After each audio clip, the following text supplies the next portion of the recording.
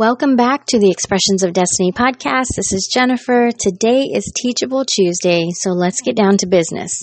So today I wanted to kind of ruffle a few feathers. That's usually what I end up doing anyway. But I wanted to tackle the subject of the expert. And the question really to start off with is, what makes the expert an expert? And this might kind of get under some people's skin because there are those who feel like they're an expert in everything. There are people who know they are an expert in one particular subject and you cannot argue with them about it. And then there are those that may be an expert in a lot of things. There are even those that are experts and don't even realize it. And so the thought that came to my mind is that what makes that expert an expert? And who told them? Or how did they get this idea in their mind that they were an expert at something? At some point in their life, did somebody tell them? Did they determine for themselves? Did they kind of figure it out along the way? Did they hear this word and they think, boy, I just want to be an expert, at whatever it is that they love doing? And so we're going to kind of dig into what this word really means. If you've been listening, you know I love looking at the definition of the word and digging a little bit deeper so that we can have a full understanding of what it is that we're talking about before we even start commenting on it. And so let's go ahead and look at this word expert. Just according to the dictionary, and probably in just about every dictionary that you find, an expert is defined as a person who has a comprehensive and authoritative knowledge of or a skill in a particular area. Now, I find it very interesting that they underline that word authoritative. So, as an adjective, it's having or involving authoritative knowledge. So, of course, when I see that someone has specifically underlined a word, they are wanting to draw that word out for a reason out of all of the other words. And in this case, it was the word authoritative when we're talking about an expert. You go and look at what it means if someone is authoritative, and it's simply just showing that you are confident, you're in control, and you expect to be respected and obeyed. So when we think of authority or an authoritative figure or an authority in our life, we're going to think about those people that really have a command over us, those that can really draw us in, that can keep our attention, that we listen to, that we in some ways obey. You can think of that more in the sense of, a child looking at the authority in their life, which is their parents, should be their parents, their mother and their father, as that authority. And so they obey them. But the word that really stood out here was the respect. Having a respect for someone, that makes you want to really listen to them because you respect them for a reason. And so I find that when we start to really look at this word expert and how we become an expert, a lot of things that are put out there, whether it's someone who is, a keynote speaker, they're speaking on the subject, or you might, research and find it online. It's tied a lot of times to the knowledge that we have.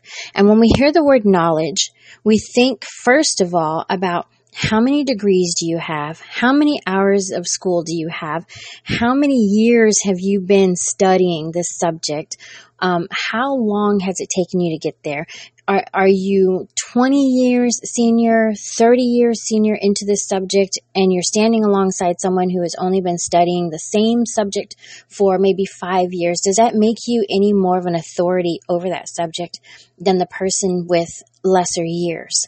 And so it's really a big question because a lot of people would immediately say, yes, absolutely, that person has earned that position. They have earned that title to be an expert in that field, where really and honestly, you can lose your expertise over time when you fail to continue to study that subject. And I am finding in a lot of cases more recently, just being around the different business people that I'm around all the time, is that there are a lot of those that have been an expert in their field for so many years. And you're finding out that in conversation and in talking to them about things that are happening in the now, they sometimes have no clue of the changes that have taken place because they became an expert in the field and they stopped.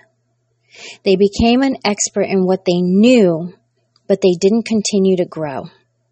And so the reason why this subject hits me so hard is that there are so many people out there that really are an expert in something, and they're not being held to that level or that standard as those who claim to be an expert, and they're not, and those that are really passionate about what they do are not seen as the same because they don't have the hours, they don't have the degrees, they don't have, the teaching and the coaching time, and they haven't stood before enough audiences, and they haven't done as much as the others. So I want to kind of throw out just a couple of ideas here. I want to declare myself an expert right now, and hear me out. I want to declare that I am an expert in making homemade mayonnaise. I can make and whip up a batch of mayonnaise like you don't know. Until you taste it, you will never see the expertise that I carry in making this homemade mayonnaise. And it seems like such a simple thing, but guess what? When I make the perfect batch, and it's not perfect, but it tastes so good. When I make that batch of mayonnaise with my extra light olive oil and my eggs and my red wine vinegar, and I won't tell you everything else that goes in there because it really is just a basic recipe that I found online and I followed it. And because I followed it based off of somebody else's, expertise in creating this recipe, my mayonnaise is almost perfect every time. Now I can take that mayonnaise and I can roast some peppers and some onions and garlic and blend it into my mayonnaise, and now I have a roasted pepper mayo. And on other occasions, I fry up some bacon and I take some sriracha and I take some jalapenos, pickled jalapenos, and I throw that in the batch of mayonnaise and I blend it up, and now I have a bacon jalapeno spicy mayo. You're probably getting really hungry right now. But here's the point. I know I can call myself an expert in homemade mayo, in making and crafting that delicious mayonnaise, because I put my heart and soul into it, and it didn't take me very long to learn. And every time that I make it, I put everything that I have, all of my attention, into whipping up that mayonnaise in my processor because I want it to be good. And although it didn't take me as long as what it may have taken somebody else to develop that recipe and figure it out, I'm still an expert in it because I can teach you how to make that mayonnaise. And you will stand there and say, oh my goodness, this was so easy. And you might make a couple of bad batches like I did in the beginning, but it's going to be so good every time you make it. Now, I'm using this as an example because it's so simple. And I want us to start to think this way, that it is really what we put our heart and soul into that we have a passion for, no matter how much education, and I'm talking about formal education, no matter how much formal education we have, if we have the passion and the desire to learn something, and we have gone to every extent to learn that thing or that craft or that subject matter, whether it be on YouTube, Google, personal experiences, mentors, family members that have done the thing that we are desiring to do, or we may have, colleagues, coworkers, just life experiences, no matter what it is. If we have put our all and our everything into those learning experiences, and we know what we are doing and we know what we are saying can work and will help somebody, then you are an expert in that area. Not everybody is going to think you're an expert, and that's okay. And a lot of people may think you are an expert before you even know that you are, because they see it in you. And that's even greater. But the whole point is that we are not an expert because somebody else told us we are. We are an expert because we determined that that is a thing that we have a passion for and that we love to do. I want to use another example. My daughters, they're 16, and probably maybe at 12 or 13, they became an expert in the best chocolate chip cookies that you will ever taste. Now, there's probably somebody out there saying their chocolate chip cookies are better than my daughter's. And that's okay, because you are an expert in your cookie, but I know for a fact they are an expert in the cookies that they make because they are good every single time. They're not burnt. They're thick, cakey cookies. They just fluff up. They are so good. And until you taste them, you will not know the expertise that they carry in making those cookies.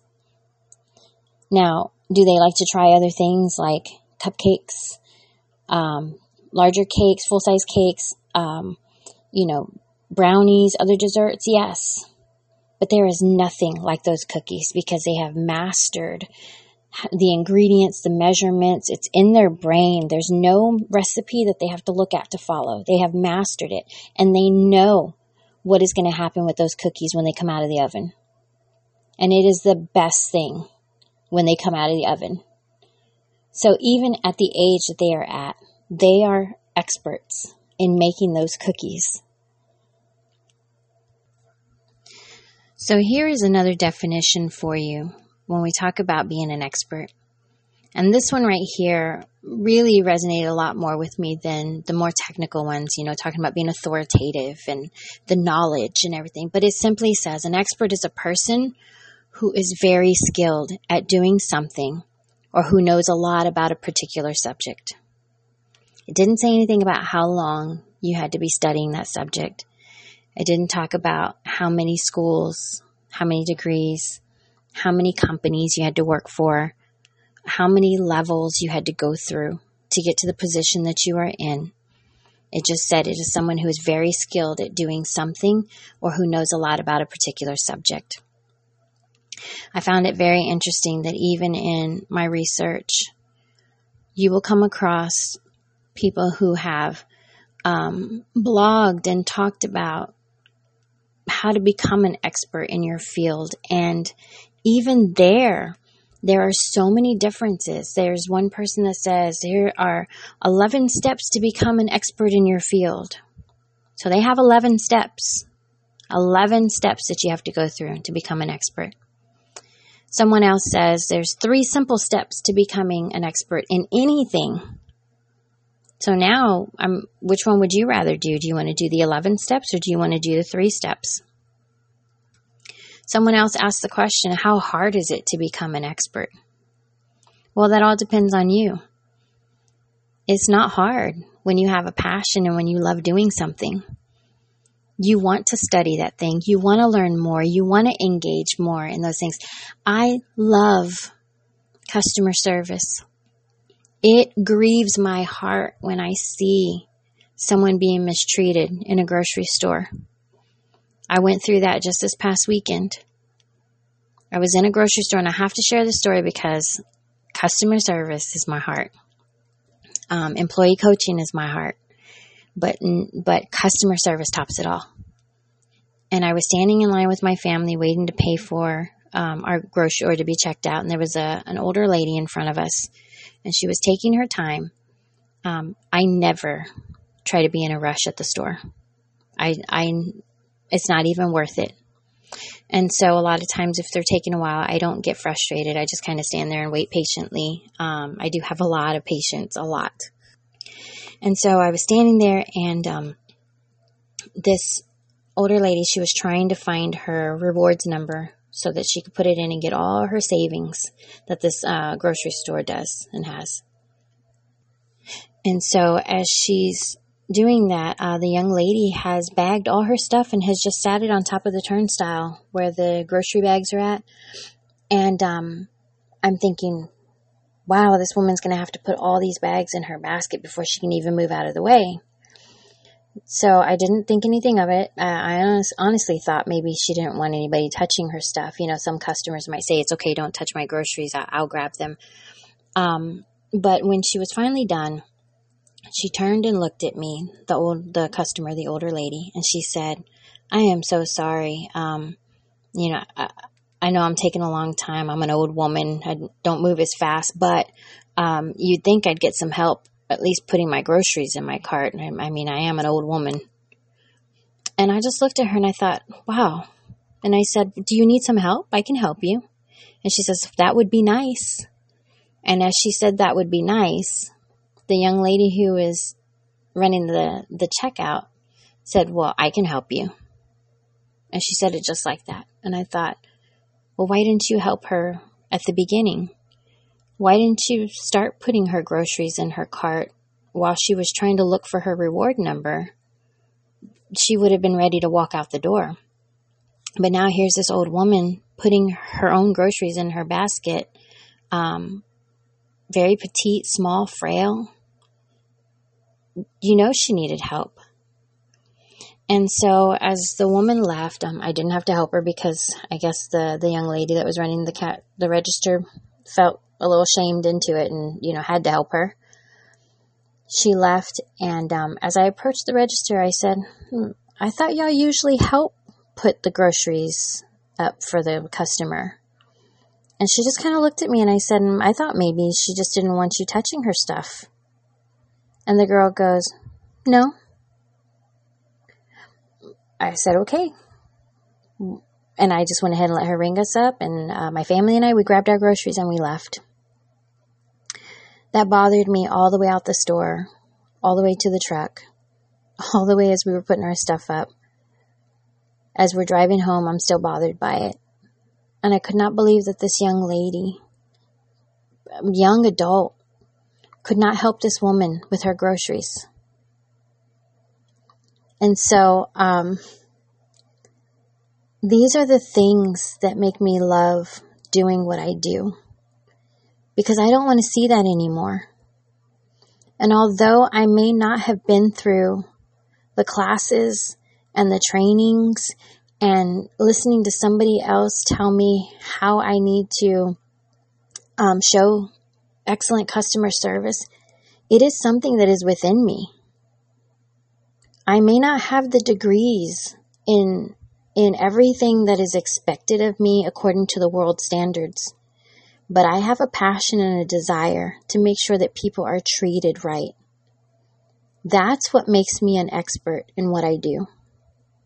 And I don't even like using the word expert. That's what shows that I am doing what I have been created and called to do in my purpose. I am purposed, not expert in it, but I am purposed to do what I do. So next time somebody tells you that you are not an expert in what it is that you're doing, or next time they try to tell you that you have to do it a certain way to become an expert, or the next time you feel like you're not good enough in what it is that you are doing because you don't have enough years under your belt or enough experience or anything else, whatever it is that the world sets as standards, you need to stop and remind yourself that you are an expert in what you do because you love doing it, because you desire and strive to study every day and to learn more and to operate in what it is that you love doing. Not so much the study and the research. You are going to learn every single day in any way possible, but operating in it, being who it is that you say that you are, showing, giving that action in what it is that you say that you are, because it's easy to call yourself an expert in something. It's a lot harder to show that expertise. And so I leave you with this question because I'd love to hear your thoughts on it and what you think, or even what we've been taught growing up, is that what makes the expert an expert? We have all learned different things over the years according to what man says, according to whoever came up with the word expert and what they expected that person to be in that position or that title. And here's the other thing. An expert is an expert to some people, and may not be an expert to others, because we may not always agree on what it is or how it is that something is done, because it is not a one-size-fits-all when it comes to business, life, relationships, communication. There is no one-size-fits-all. It's different for everybody. And so there may be an expert who has written a book, and I'm going to end on this, but if an expert has written a book that they find themselves to be an expert on, and I read that book, and I don't agree with the way certain things are done or said, expected, because maybe it does not align with my values or the way that I think or the way that I lean, my passions, my desires. I may not agree with a certain technique. Then I wouldn't consider that an expert in the way that I do. I would choose to do it.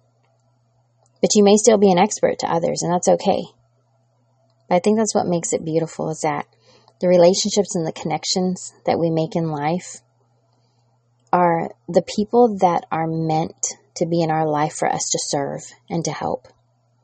I'm not going to be able to serve and help everybody. I would love to serve you. I would love to help you.